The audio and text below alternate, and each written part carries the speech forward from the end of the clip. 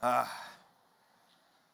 right, so last week we finished up a short series we were in called Entrusted, where we looked at the things God has given us and stewarded to us. Now we're going to start our summer series, 10 weeks, where we're going to each week look at one foundational, pivotal, important verse. And we're just going to look at that one verse for the day. We're going to kind of exposit, break it down, look at exactly what that verse means and apply it to our lives and to kind of think through it. But with that, I'm also challenging you each week to memorize the verse of the week. Okay, so this week it is 2 Timothy 3:16. And so my challenge to you is that by next Sunday, if I come to you and ask you, or if you just, I won't do that, but if you come up to me, I won't put you on the spot. But I'd love for you to come up to me and say, Brent, I've got it, and to share it with me. Whatever translation you use, which should be the ESV, but, do your thing. I'm just kidding. It is such an important discipline, I think, though, for us to put Scripture to memory, because you do not know when a time in your life will come where you'll be able to pull that out of back there in the brain somewhere and go, oh, man, I needed that, and I'm glad I had that stored back there. And so let's do that. So we're going to look at 2 Timothy 3:16 today. So if you have your Bibles, turn there so you can look in the text with me. If you have your bulletin, it's printed in there with a little notes section. Some of you have been on me for a while to have that in there, so I'm bending the knee. A lot of people. So one of the things we want to see is that each and every word matters, that context matters. So let's zoom in. We're going to see what it says. You see, so let's read it real quick. 2 Timothy 3:16. It says, all Scripture is breathed out by God and profitable for teaching, for reproof, for correction, and for training in righteousness. And this is the word of the Lord. Most important thing we do each and every Sunday is read from this book. You see, what we believe about this book changes everything. What we believe about the Bible changes everything. Do you believe that the Bible is simply a helpful book for your life? Do you believe that it's a roadmap or a guidebook for your life? Do you simply believe that it's a historical accounting of religious history? Do you believe it's a book of moral principles? Is it true? Is it literal? Is it figurative? What do we do if we don't like something that the Bible says? What if we disagree with something that it says? What if we don't want to do something that calls us to do? And then if it is true, is all of it true? If it's authoritative, is all of it authoritative? Or some of it, does it have different levels of authority? For example, are the words of Jesus more special than the rest of the words? There are a lot of questions about this book, and what we believe about it will change everything in your life. What you believe about the Bible will change everything about how you live, about how you think, and about how you approach the book and how you apply it to your life. This week, my wife shared with me a short blog post that she had read on Instagram. And it was by this girl that she followed for whatever reason. And the post had a lot to say and was deeply troubling, because it was an attempt to take some Christian values, some biblical concepts, but then twist them and pervert them, which made them really unbiblical and anti-gospel. I want to read that post to you now. And I want to read this to you because really I want to ask the question, how do we know if this is true or not?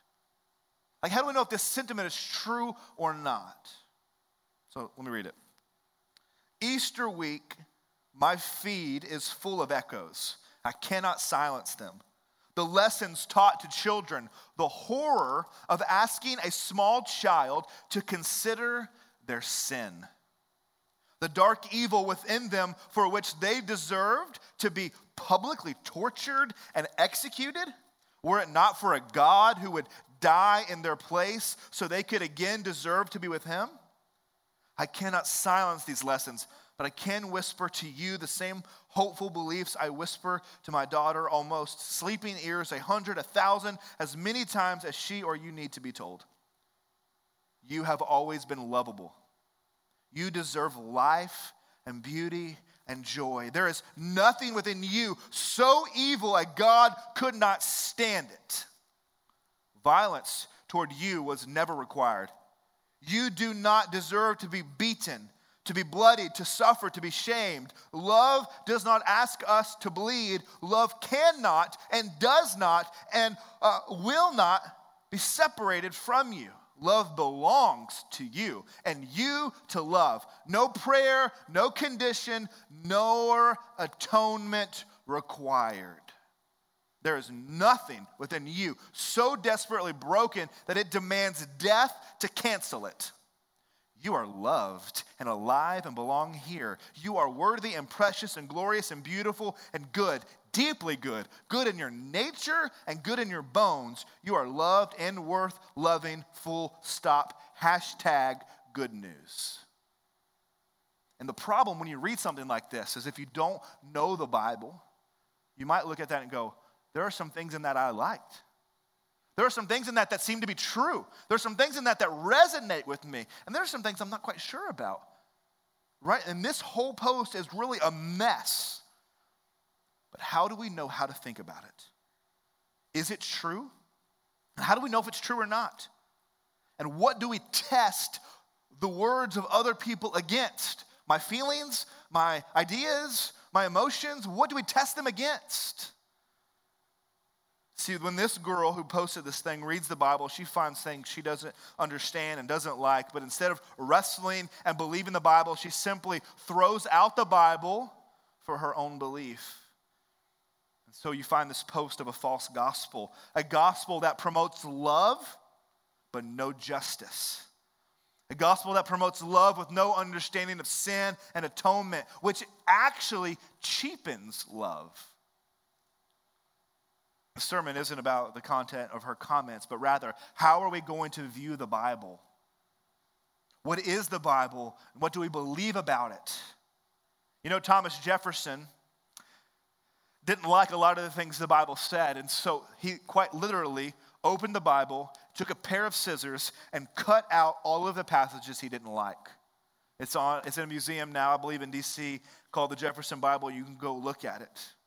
I believe he cut out all of the miracles and all the supernatural stuff. He took out all the things he didn't like, and what was left is called the Jefferson Bible.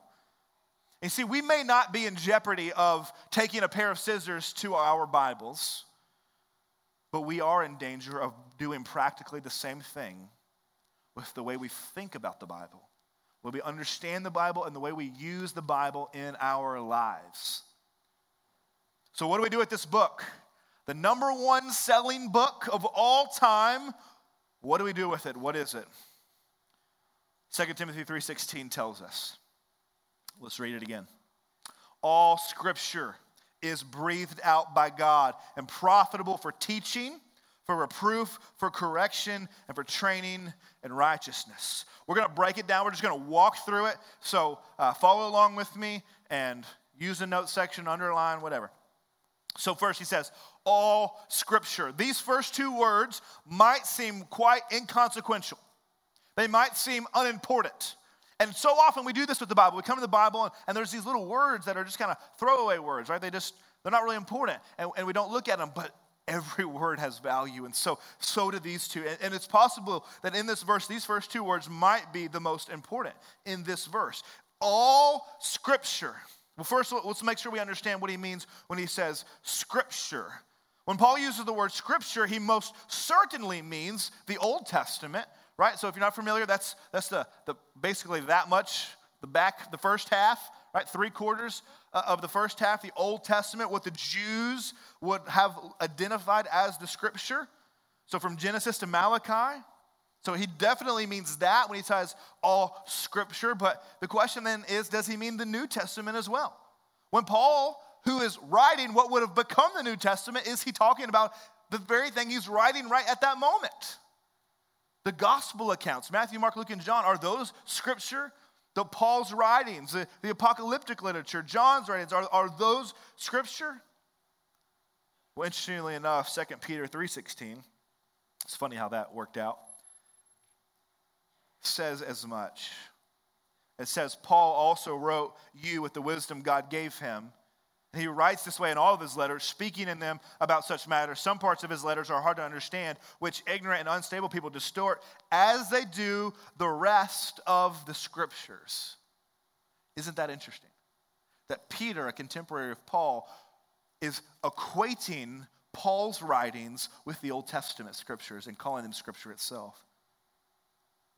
So what we believe is that from cover to cover, the Bible is scripture, meaning it has authority. It is from God. It actually speaks into our lives and has power and authority over our lives because it comes from God.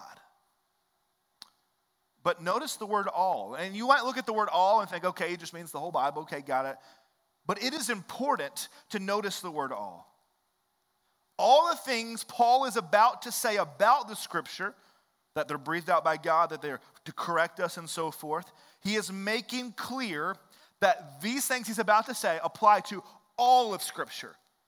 That we don't segregate and say, okay, well, these verses or these books or these chapters are different than others. But it says it applies it to all. And you might think that not important, but in 2019, that is a really, really important thing for us to grasp and to get. For example, have you ever heard someone say, or have you ever heard someone dismiss something by saying, oh, that's just in the Old Testament? Right? To be sure, there are things in the Old Testament we don't do anymore, like we get to eat bacon, amen? Come on. But to dismiss the Old Testament outright by saying, oh, that's in the Old Testament, is to undermine the God-given authority of his word in the Old Testament. But there's actually something, I think, a little more dangerous. When my sister, just below me, got married, she was going to a church, and we did this awkward thing where I was doing half the wedding, and the other guy was doing half the wedding, and I got to do the sermon part, which, is the most important part. But I'm sitting at the table at the rehearsal dinner with him, getting to know him a little bit, and we're just kind of talking. You get preachers together, they start talking theology and stuff. And somehow we got talking about whether or not women should be pastors. And we were kind of going back and forth on that. And I made the comment, I said, well, Paul says in 1 Corinthians, yada, yada, yada. And he looked at me and replied, and he said, well, it doesn't really matter what Paul said. The question is whether or not, what did Jesus say about it? And I was stunned. I was like, what do you mean it doesn't matter? Like, it's in the Bible. He's like, yeah, but Jesus' words are really more important. And if Jesus didn't say anything about it, then we really, really shouldn't probably care about it. I was like, what? Like, I knew some people believe this, like often like left-wing academia, like who people don't even really believe in the resurrection. But like this was a Southern Baptist preacher, all right? He liked food too. Okay, and so I'm like, what is happening here? You see, but if you begin to dig into that and begin to talk to people about that, you would be amazed that there's probably even some of us in this room who maybe wouldn't articulate it like perfectly, but there is a tendency in our own hearts and minds to think, well, yeah, Jesus' words are more authoritative or more powerful or more meaningful than the rest of the Bible, right? And you've probably heard someone say this, right? Listen, well, homosexuality, for example, is condemned in the Old Testament, and Paul talks about it, but Jesus never talks about it, so it's probably not a sin. And here's where I think probably part of that danger has stemmed from. And probably some of you have this Bible in your lap right now. That's okay. But there are these Bibles, and they're called red letter Bibles. And what they do is they go and take all of the times Jesus speaks, and he puts those words in red, which seems like a harmless, innocent, helpful thing to do. But it's actually quite wrong and quite hurtful. It actually gives us this wrong approach and wrong starting place about the Bible. It seems innocent, but it's actually really not helpful. Because what we actually believe is that from cover to cover, from Genesis to Revelation, that every word in the Bible should be read. Because every word in the Bible, it is Jesus who is speaking. John in chapter 1, verse 1, he says, in the beginning was the Word, and the Word was with God, and the Word was God. Well, who's the Word? Jesus, he is the Word. So when God speaks, it is Jesus who is speaking. In Genesis 1, when God, we talked about this in our Genesis series, remember? When God speaks creation into existence, it is through the agency of the Son. It is Jesus who is speaking in Genesis 1. Jesus is the Word of God. And so if God has made Scripture, it is the voice of Christ. And so whether it's Moses or Isaiah or Paul or whoever, it is Jesus speaking. Every word should be read. And so if we're going to talk about Scripture, and if we're going to talk about all Scripture, it means the whole Bible, from cover to cover, is what Paul is about to say. He says all Scripture. Doesn't matter what we're talking about, whether Jesus said it or Paul, it's all Jesus speaking.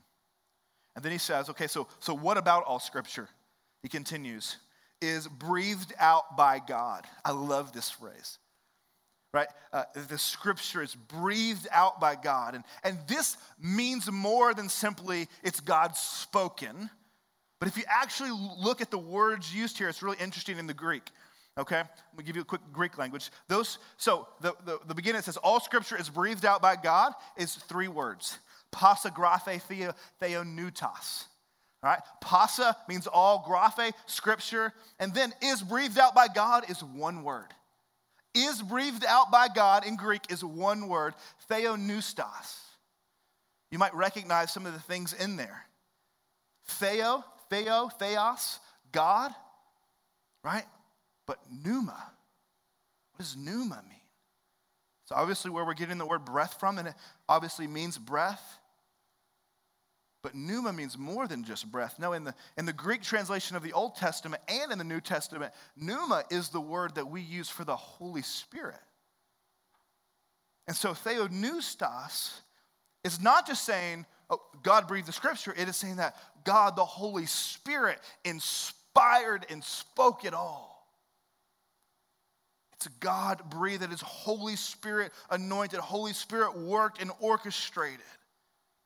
It's saying that the Holy Spirit inspired every single word. This is echoed by Peter when he writes, when he says, men wrote as they were carried along by the Holy Spirit.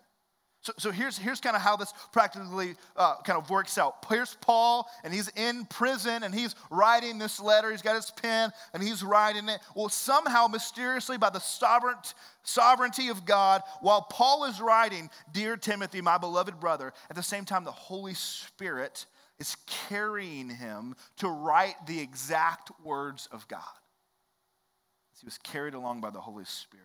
God was breathing out. God, theopneustos, the Spirit was orchestrating and writing what God wanted to say. See, the Bible is not a book of moral principles. The Bible is not a book of religious history. The Bible is the inspired, inerrant, without error, glorious word of a resurrected Christ. And to see it as anything less than the authoritative, glorious, inspired, without error word of a resurrected Christ, to see it as anything less as the divine word of God, is to see it as just another book. Is to see it as just another maybe helpful book for our lives. But this book is not that. This book has power. The Bible says it is sharper than any two-edged sword. Because these words are not the words of Paul merely, they are the words of God. All Scripture is God-breathed. All Scripture is theopneustos. It is God, the Spirit, orchestrating. So the whole Bible is Jesus speaking. The whole Bible is the word of Christ, whether Moses, Isaiah, Paul, Jesus, whoever, it's all Jesus speaking by the power of the Spirit. And so every word should be in red.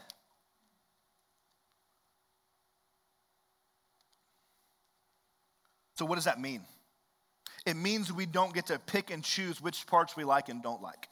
It means we can't choose which commands to obey and which doctrines to believe. All of the Bible is from the Spirit of God, and it is all binding, and it is all true, and it has authority over you as a follower of Jesus. one of the major marks of the Protestant Reformation when Martin Luther broke away from the Catholic Church. One of the major marks was this truth that final authority did not lie in the church. It didn't lie in a priest or in a pastor. It didn't lie in tradition. It didn't lie in the Pope. But final authority was in this book and this book alone. That our final authority, the final thing that we appeal to is this book. Because this book is the very words of God. It always makes me chuckle when people tell me, Brent, I just wish God would speak to me. I wish he would just speak to me because I want to hear from him so bad. And I just want to go, here you go. He wrote a really long book. And that's really Paul's final point. That the Bible is not just the authoritative word of God from beginning to end, but that the Bible is incredibly practical. That we need it in everyday life. And so he continues and he says that it is profitable for teaching and for reproof. So he says the scripture, the Bible, is profitable for teaching and reproof. And so here's the fundamental question I think he's getting at. Where does what you believe about God come from? You believe about things about God. A.W. Tozer famously said that the most important thing about you is what you think about God. And so you think things about God. What do you think about him? And is that belief rooted in the Bible or something else? Where does it come from? Paul reminds us that it is God's word that teaches us about who God is. But let me tell you guys, honestly, you would be amazed if we could somehow have this data. But you'd be amazed at how often we are taught and instructed by friends and family, by movies and by TV shows. I think I shared with you one time when I asked a question to my youth group and a girl gave an answer and I was like, where did you get that from? And she said, I saw it on Bruce Almighty. I just took it as fact. Well, it was on a movie. It's about God. It must be true. Right? And so you would be amazed at how much we believe about God just because we've just heard it somewhere or just learned it from pop culture or something. I've had people say to me things like this. They'll say, well, Brent, the Bible says God helps those who help themselves. I go, it literally doesn't. It quite literally does not say that. But people think it does. Just like people think the Bible says, oh, you got to wear your best on Sunday. Not in there. In fact, it says the opposite. And so there are a lot of things.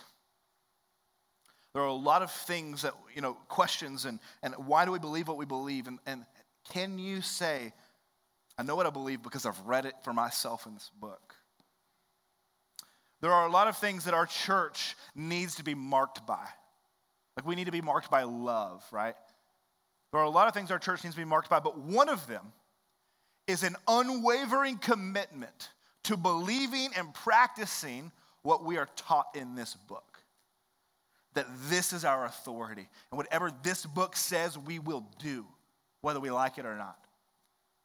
Because our King says it. One of the things that I've tried to say a lot in different kind of areas in our church is that when the question is asked, fellowship, why do you do this? Why do you do that? Or when we ask ourselves, why do we do this or that? That the answer is never because we've always done it that way. But that the answer is because the Bible tells us so. Guys, imagine a church that everything we did was because the Bible commanded it, and we were able to say, well, we do this because the Bible says here that we should do that. That's what we need to be. Not because tradition says it, not because it's my preference or your preference, because the Bible tells us so.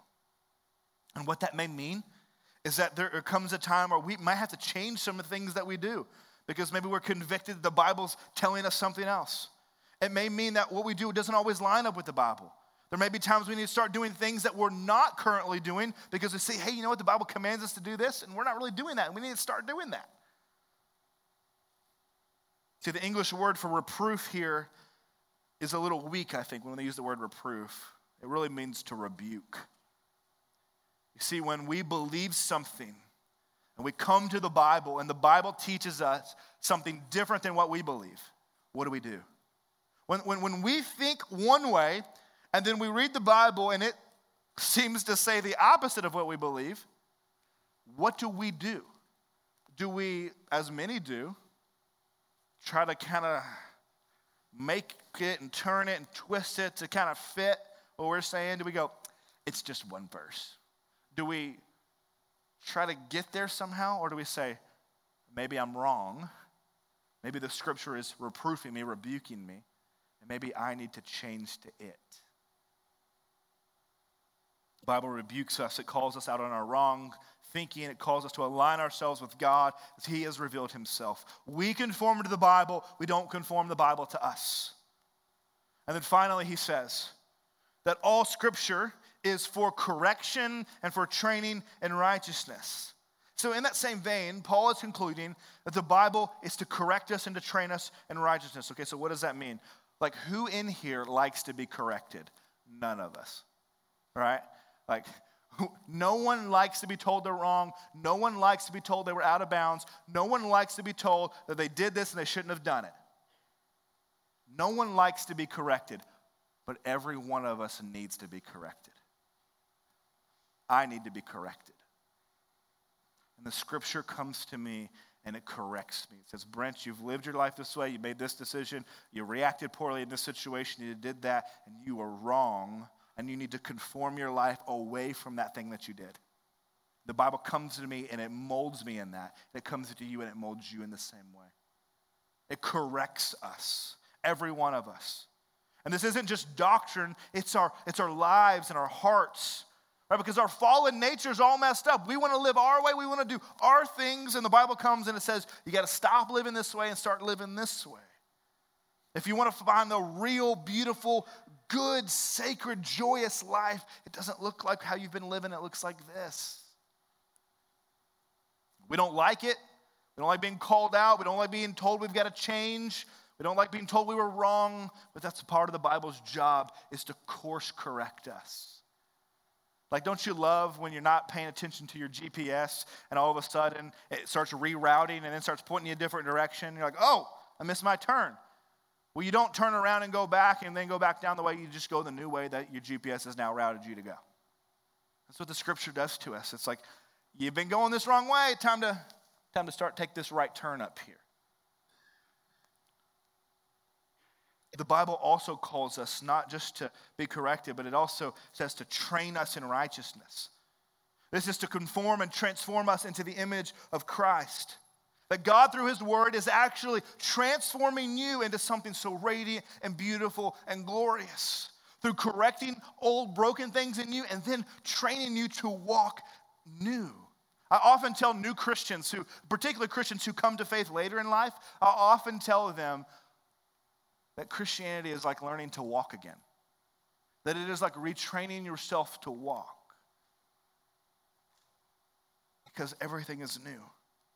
The Bible is correcting us and changing us. And it's often difficult. You often fall down. You often have to pull yourself back up. But eventually you'll be running. Let me ask you this question. I'm almost done and we're going to eat and play ball. Do you want to grow closer to God? Would you come to me or someone and say, Brent, I really want to grow in my relationship with God. I really want to grow closer to God. I want my life to change. I want to have more joy. I want to do all these things. Well, step one is to read this book. And that seems like such a Sunday school answer. It seems like such a not helpful thing.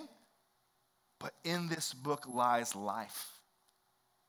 And don't just read it. Like, you could read this thing cover to cover and not get anything out of it. I remember one time I sat down and I read the whole book of Galatians, and then I thought, what did I just read? And I had no earthly idea. Open it and dive into it and study it and meditate on one verse and just soak it in and memorize it and get behind it and think about it and wrestle it in your head and take it into your heart. Highlight it, underline it, read it over and over again. Don't just go and read a whole chapter. Just go read a verse. Go read a couple verses. Charles Spurgeon said this, and he is absolutely right.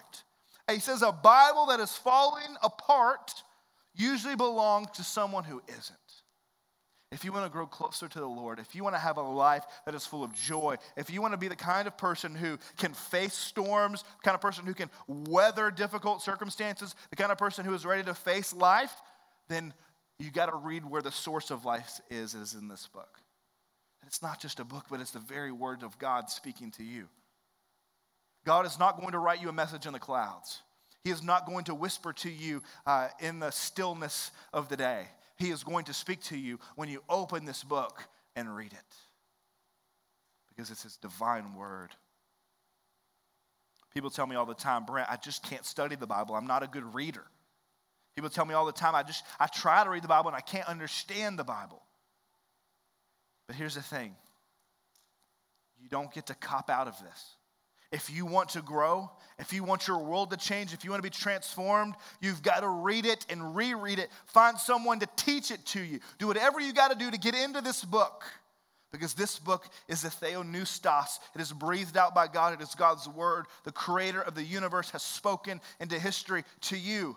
It is profoundly practical, and it is shallow enough for my 5-year-old to get something out of it, but it is deep enough that an 80-year-old theologian could never find the bottom. So we must read it. It sets the course for our life. It sets the course for our church. There are few things more important than to be well acquainted with what this book says. And I promise you this. The more you taste it, the hungrier you will be for it. The more you taste of it, the hungrier you will be. When you go to college, you hear about the liberal arts. And you hear about people who are studying the liberal arts. And no one has any idea what the liberal arts are or what that means. You're like, oh, okay. Math, English, got it. But actually what the word liberal arts means, historically where it comes from, it meant that you were a free man or a free woman. Because that's liberal, liberated. It meant that you could read or write, because if you couldn't read or write, then you were basically a slave, because if you wanted to sign a contract or read something, you had to have someone else read it to you, and you had to trust that they were actually reading what it said. And if you were going to sign something, you couldn't write, so you couldn't really sign, so you had to have someone sign for you, and you had to trust them. And so you were basically a slave. You couldn't learn, you couldn't read or write. You were a slave dependent upon everyone else. Are you dependent on other people to tell you what this book says? Are you a slave to other people who know this book to teach it to you? Is the only person who teaches you this book is me on Sunday mornings or in your Sunday school class? Are you a slave, or do you get to read this for yourself? Do you know it for yourself? Do you have to trust that other people know what they're talking about to tell it to you, or do you know it for yourself? See, if you don't know what the Bible says, how can you ever read a blog post like the one I read at the beginning and know whether that's true or not? How do you listen to the news? How do you read newspaper articles? How do you read books? How do you hear things from friends and are able to say, that's not true? And here's why. How can you test anything in the world to know if it's true or not if you don't know this book? Unless you know the truth for yourself from its source, how can you ever be confident? So open the book. Start small. Meditate on a verse a day, and it will transform your life. It will correct you. It will rebuke you, and it will train you in righteousness, and it will transform you and make you new. Because when you read it, you're not just reading some old guy named Paul who wrote it 2,000 years ago. You're not just reading some guy named Isaiah who lived 4,000 years ago. You're reading the very words of God given to you so that you can be trained, corrected, and made like him. All scripture is breathed out by God and profitable for teaching, for reproof, for correction, and for training in righteousness. Set it to memory. Let's pray. Father, we come to you right now, and we are able to gather together and do all the things that we're able to do this morning because you have revealed yourself to us and the person and work of Jesus and through his word. And so, God, we are so thankful that you would choose to speak to us because you are under no obligation to speak. You didn't have to speak. You could have remained silent, but you didn't. You came to us and you spoke. So, God, this morning, if there's someone here who doesn't know you, if there's someone here who didn't know if they could trust the Bible or not, if there's someone here who thought religion was a bunch of scam about being a good person, and this morning they see that, you know what, you don't have to be a good person. We're all broken, we're all messed up, and what we need is the grace of God and Jesus going to the cross to give his life for us. That the blog post we read is actually true and false. That we are loved, and we're loved so much that someone had to come and die so that that love could be made manifest and we could know you. That both are true at the same time, that blood had to be spilled, and you love us and we're lovable.